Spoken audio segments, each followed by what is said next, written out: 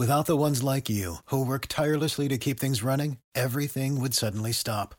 Hospitals, factories, schools, and power plants, they all depend on you. No matter the weather, emergency, or time of day, you're the ones who get it done. At Grainger, we're here for you with professional-grade industrial supplies. Count on real-time product availability and fast delivery. Call, click Grainger.com, or just stop by. Grainger, for the ones who get it done.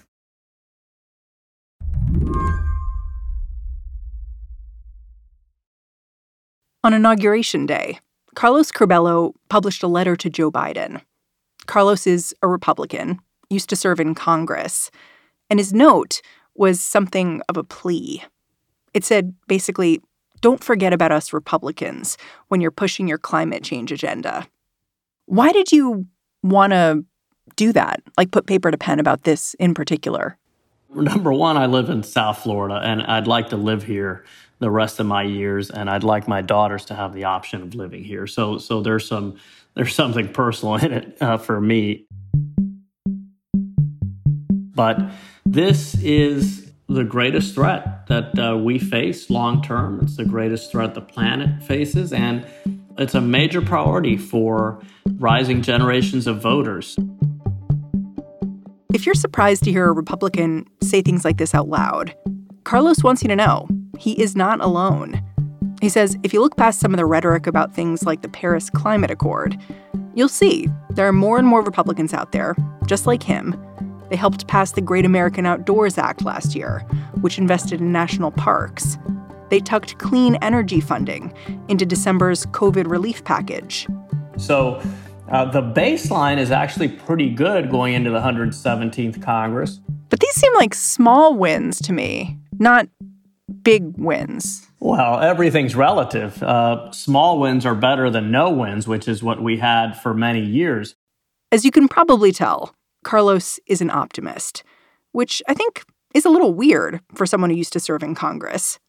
Carlos himself might say he's a realist, or just ahead of his time.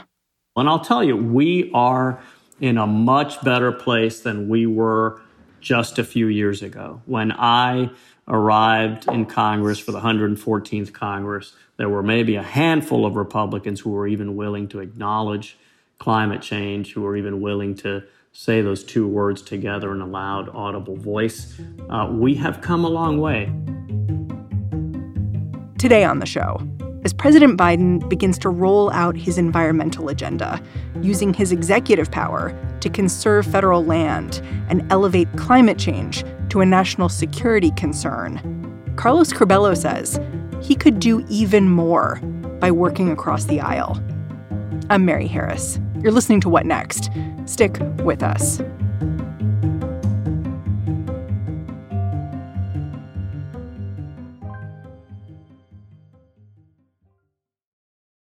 This episode is brought to you by SAP. First, the bad news. SAP Business AI will not help you generate cubist versions of your family's holiday photos, but it will help you understand which supplier is best to help you roll out your plant-based packaging in Southeast Asia, or identify the training your junior project manager needs to rise up the ranks, or automate repetitive tasks while you focus on big innovations. So you can be ready for the next opportunity. Revolutionary technology, real-world results. That's SAP Business AI.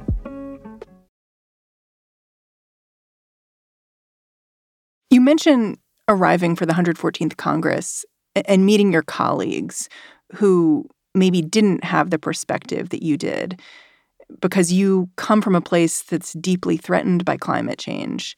Can you tell me about that? Like arriving and meeting some of the other folks and talking to them about your perspective and hearing theirs?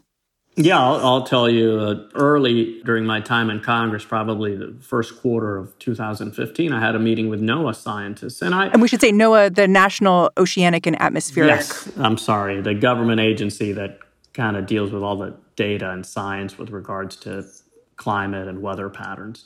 So, I had always been pro-environment, coming from Florida, growing up near the Everglades. I think most Floridians under 40 have a pretty healthy and well-formed environmental conscience. So I was always supporter of sound environmental policy, but I confess that it was not a major priority for me. It is not one of the reasons that I decided to run for office. But after that meeting with the NOAA scientists, I said, oh my God, I have to do something. I have to lead on this, even if I'd rather focus on other issues like immigration and foreign policy and taxes.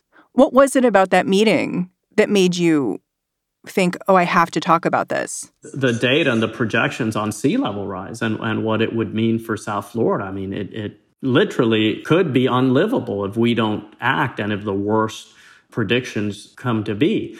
So I started looking for fellow House Republicans who I could discuss the issue with and start building some support and trying to draft some policy. And really, I only found maybe 4 or 5 out of 247 House Republicans at the time. So I said, oh, well, we have another problem in addition to the climate problem. Can you tell me about one of the conversations where someone said, no, I don't think I want to talk about that? Yeah, there was just no interest. There was the idea that this was just some liberal idea that, maybe it's true, but they're probably exaggerating. There was just a widespread lack of interest in the issue. I wouldn't say denialism. Very few people were actually deniers where they said, oh, that's completely made up. But there was just a lot of ignorance and disinterest, I would say. And, of course, political calculation, especially for members in more conservative districts. There's no political incentive to engaging on this issue because it could actually open them to a primary challenge. Now, that's all changing with even younger Republicans overwhelmingly supporting responsible climate action. But we were just in a very bad place at the time. And that's when we started working on building the House Bipartisan Climate Solutions Caucus, first ever internal organization to the Congress dedicated to discussing and solving this issue in a bipartisan way. And you had rules for how folks joined the caucus, right? Oh, yeah. We wanted to keep it balanced. You could only join if you joined with a member from the opposing party. So we didn't really know this would happen, but what that did was trigger dozens and dozens of casual, healthy conversations between Republicans and Democrats. In most cases, Democrats approaching Republicans, hey, would you join this group with me? It was co-founded by your Republican colleague, Carlos Curbelo, and Democrat Ted Deutsch. And at first, we had 5 and 5. Then at the end of the 114th Congress, we had 10 and 10, and we thought that was a wonderful development. But then in the 115th Congress, the caucus swelled to 90 members, 45 Republicans, 45 Democrats, and the caucus mobilized to defeat anti-climate amendments for the first time ever on the floor of the House while Republicans were in the majority. So that's why I say that 2014-15 was really the low point for Republicans and climate change. We've only grown since then to the point where now you have a companion caucus in the Senate where there are 7 Republicans who have joined 7 Democrats. The leader of that caucus is Mike Braun, a senator from a coal state and a very conservative state, but who believes passionately in working in a bipartisan manner to solve this issue. His partner is Chris Coons, who's just wonderful. Delaware senator. So, look, we're still far from the climate promised land, but we are a lot closer than we were just 5 years ago. Did you ever see a colleague change their mind? Like someone you or someone else approached initially and they said, nah, I don't know if I want to join this caucus. And then they saw where it was going and they thought, maybe I should look into this. Yes, definitely. Not immediately, but over time. I would check in with people. Hey, have you given it more thought? And what would happen is they would hear from people back in their districts. There's one group in particular, the Citizens Climate Lobby, who is very active. And my colleagues would come up and say, hey, yeah, I got a guy in my district who keeps talking to me about your caucus. And yes, a lot of these members ended up joining and they ended up contributing. The caucus lost a lot of Republican members after the 2018 election when Democrats won a little over 40 seats. I think it was 41. But now there are new Republicans who are interested in joining, and I think they should be able to reestablish the caucus with as much symmetry as possible. Like I said, Carlos is optimistic. But you can see what a difficult balancing act climate change can be for Republicans just by looking at what's happened in his old district. His seat is now held by another Carlos, Carlos Gimenez, the former mayor of Miami-Dade County. As mayor, Gimenez signaled support for the Paris Climate Agreement, but he seemed to back off once he started to campaign to go to Washington. Look, the Paris Agreement is important. I opposed President Trump's decision to withdraw from the agreement. I support President Biden's decision to re-enter the agreement. But politically, it is very easy for Democrats to support the Paris Agreement, and it is very easy for Republicans to oppose it. What I tell people is, look, whatever your position on the Paris Agreement is fine. What's more important is the types of policies that you support here in Congress. So if you think the Paris Agreement is unfair or worthless or whatever it is, and then you come and support, for example, a price on carbon with a carbon adjustment component, which essentially would compel the rest of the world to price carbon and to reduce emissions. I mean, that's a lot more important. There's a lot of symbolism attached to the Paris Agreement. It's important symbolism. I do think we should send a message that the United States wants to lead in this space, that we want to engage the rest of the world. But substantively, the Paris Agreement is less important than the policies that we adopt as a country.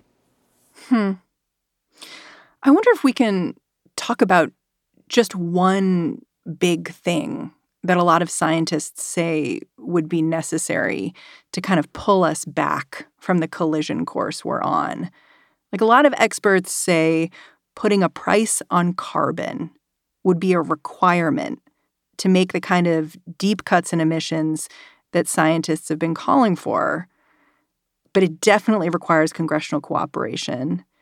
And that definitely seems hard to get. Like, we're not even talking like a Green New Deal here. We're talking like one element.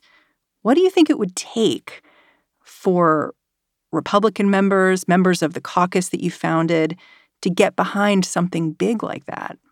It's one element, but it is the most powerful and potent element. A price on carbon is by far the most effective instrument to reducing carbon pollution.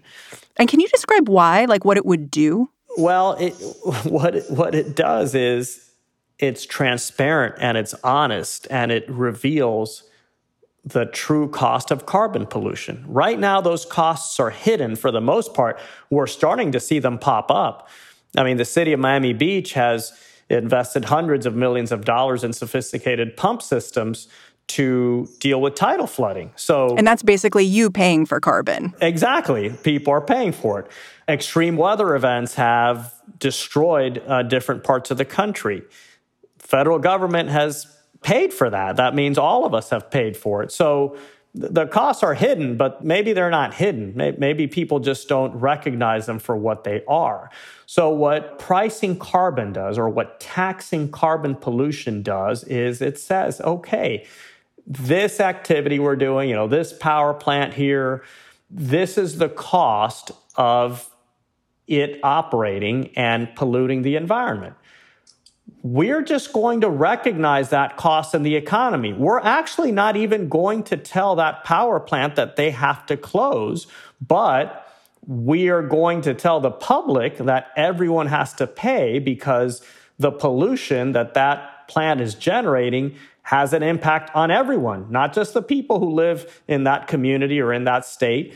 We're going to recognize that cost. Once that cost is recognized, then the policy trusts consumers, American families, businesses, organizations. It trusts them to make the adjustments and the decisions. And maybe I'll choose wind energy because it might be cheaper. Yeah, or maybe I'll install solar panels, or maybe I'll buy an electric vehicle. And that's how we start solving this problem organically, not by government mandate, not because someone said you cannot drive this car, but because citizen Y said, you know what, it makes sense for me to buy this electric vehicle because I'm going to save money and, it's quieter and, whatever else. That's the power of carbon pricing. And You sound excited about this. I am. I was the first Republican in a decade in 2018 to file a carbon pricing bill. It is powerful and it is also beautiful in the sense that it trusts people. It trusts people to fix this. It does not rely on government decrees or regulations or the government compelling people to do anything. It just says, hey, we're doing this.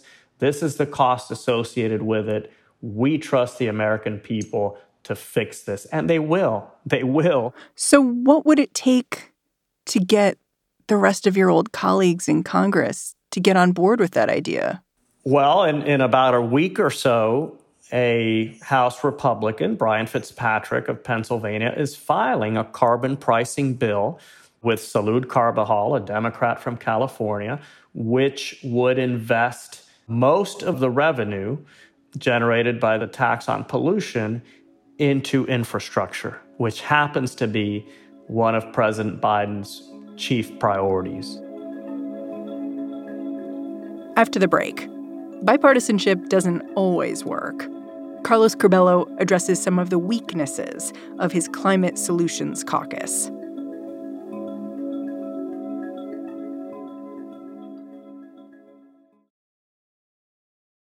Without the ones like you, who work tirelessly to keep things running, everything would suddenly stop. Hospitals, factories, schools, and power plants, they all depend on you. No matter the weather, emergency, or time of day, you're the ones who get it done. At Grainger, we're here for you with professional-grade industrial supplies. Count on real-time product availability and fast delivery. Call, click Grainger.com, or just stop by. Grainger, for the ones who get it done. Today in the Middle East. What happens in Ukraine has consequences for what's happening around today. AI. Hello, listeners. I'm Gabrielle Sierra, host of the Why It Matters podcast from the Council on Foreign Relations. Look, the world of international affairs can feel overwhelming and complex, but it also shapes our lives every single day. So it pays to know what's going on out there. Why It Matters is a foreign policy podcast for the rest of us. And with a little bit of humor and a lot of questions, we're here to break down global topics and bring the world home to you. So join us every 2 weeks on Why It Matters, wherever you listen.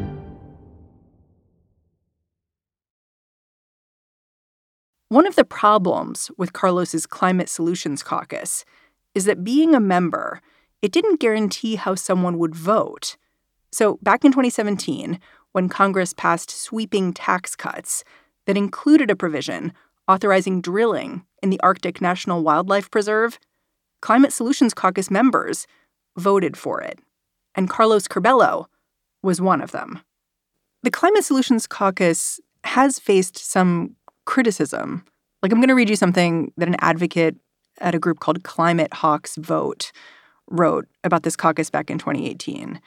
She said, "We've been concerned that Republican members are less climate hawks than climate peacocks, posing and strutting with false concern to protect themselves from constituent anger." I wonder what you'd say to someone like that. Let's say there is Republican X who joins the caucus just to appease some constituents or just to try to score some political points. The fact that that individual has joined a caucus which now will invite people to scrutinize his or her voting record and ask the representatives questions about how that voting record matches up or reconciles with being a member of the caucus, that's already progress. Because now there's a greater degree of accountability over that representative. So even if they're doing it for the wrong reasons, it's still good for the broader cause. Because if you vote to allow methane pollution, for example, and you're a member of this caucus, now you have a problem because in addition to voting in a way that your constituents may disagree with, you're also in a way being dishonest or disingenuous, and you're going to be called out for that. So the caucus was, and I think continues to be, a force for good when it comes to the climate debate. And you know what? We really have to learn from Joe Biden and be pragmatic. If people do the right thing, even if they're doing it for the wrong reasons, and we can get an important policy win for our country, we should take it. Yeah. I feel like there's this other issue, which is all of the negotiation is taking place in the shadow of what happened on January 6th. And when I looked over the names of some folks on the climate caucus, a number of the Republicans voted to overturn the presidential election, which of course isn't about climate change. But to me, it raises this issue of if you have lawmakers on the caucus with a demonstrated ability to have these disingenuous arguments, it makes having conversation about other things just that much more difficult. And I don't know how you do it. It is difficult. I have spoken to Republicans and Democrats in the House who are struggling with how to deal with the colleagues who decided to vote to reject the election results in two states. But here's the question that I would pose to kind of frame this. Or let's say that we were one vote away from a meaningful, comprehensive national climate policy, something that would just reduce carbon emissions in a drastic way over the next 20 years. And of the people who we could go to for more votes, there are only members who voted to reject the election results. Would we take one of their votes, or would we say, no, keep your vote, and we're not going to pass this bill?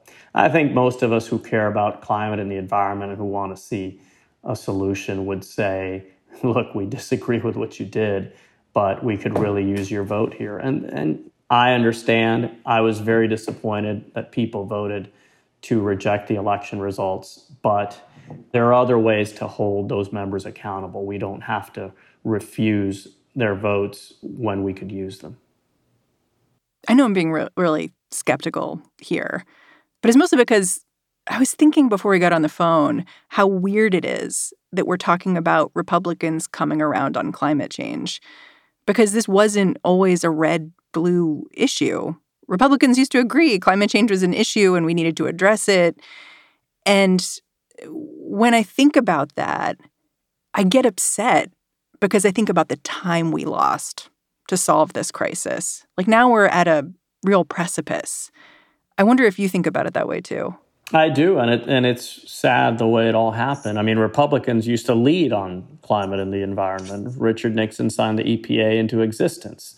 A lot of Republican senators and representatives over the decades have made major contributions to climate and the environment. And then in the early 90s, Newt Gingrich and the environmental movement got into a spat. So that's when it all started falling apart.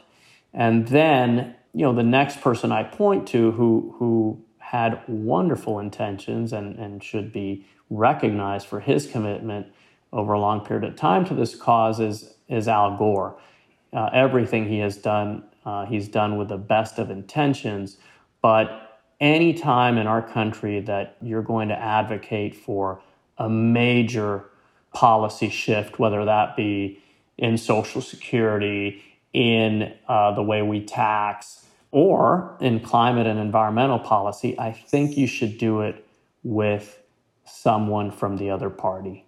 And I wonder if Vice President Gore has been asked this question, if he regrets not recruiting a Republican, and there were many at the time he could have asked to join him who would have done so happily. I wonder if he regrets not finding a Republican partner for his advocacy, because what happened is the 2000 election was so divisive.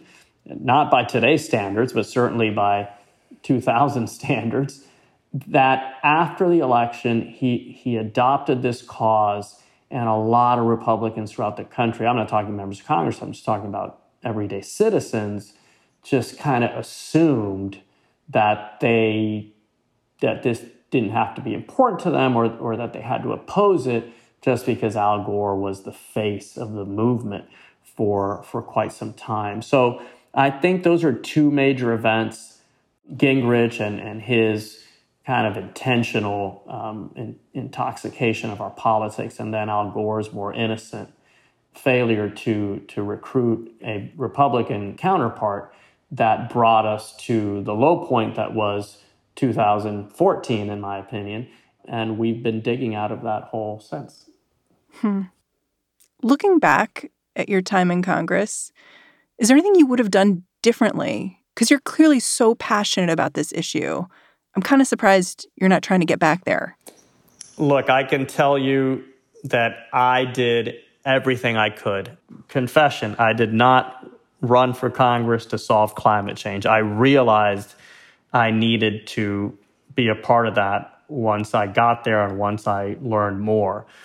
And I ended up dedicating a plurality of my time in Congress to this issue, maybe even a majority of my time, but definitely a plurality. I said more than people cared to hear, and got to a point where some Republicans would see me coming toward them and they'd kind of walk the other way because they knew what I was going to talk to them about, and they really didn't want to talk about it anymore. I think we should always hold ourselves to the standard of we could have always done more. And I'm not saying that there wasn't more I was able to do, but I'm saying that I know I did my part, and now others have to do their part. Carlos Curbelo, thank you so much for joining me. It's been a pleasure. Please keep in touch, and please keep following this issue very closely, because I'm hopeful, and I think we're going to see some pretty significant wins here in the coming months. Yeah, good luck. Thank you. Carlos Curbelo is a former Republican congressman. He represented the southern tip of Florida from 2015 to 2019. And that is the show. What Next is produced by Mary Wilson, Davis Land, Danielle Hewitt, and Elena Schwartz. We are led by Allison Benedict and Alicia Montgomery. And I'm Mary Harris. Go find me on Twitter. I'm at Mary's Desk. Otherwise, I will catch you back here tomorrow.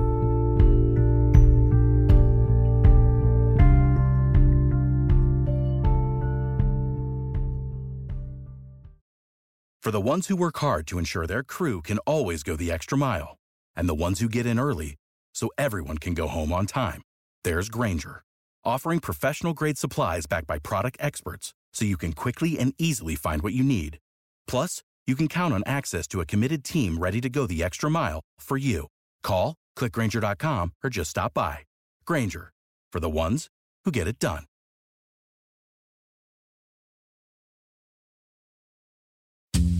I'm Dahlia Lithwick, and I'm host of Amicus, Slate's podcast about the law and the U.S. Supreme Court. We are shifting into high gear, coming at you weekly with the context you need to understand the rapidly changing legal landscape. The many trials of Donald J. Trump, judicial ethics, arguments and opinions at SCOTUS. We are tackling the big legal news with clarity and insight every single week. New Amicus episodes every Saturday, wherever you listen.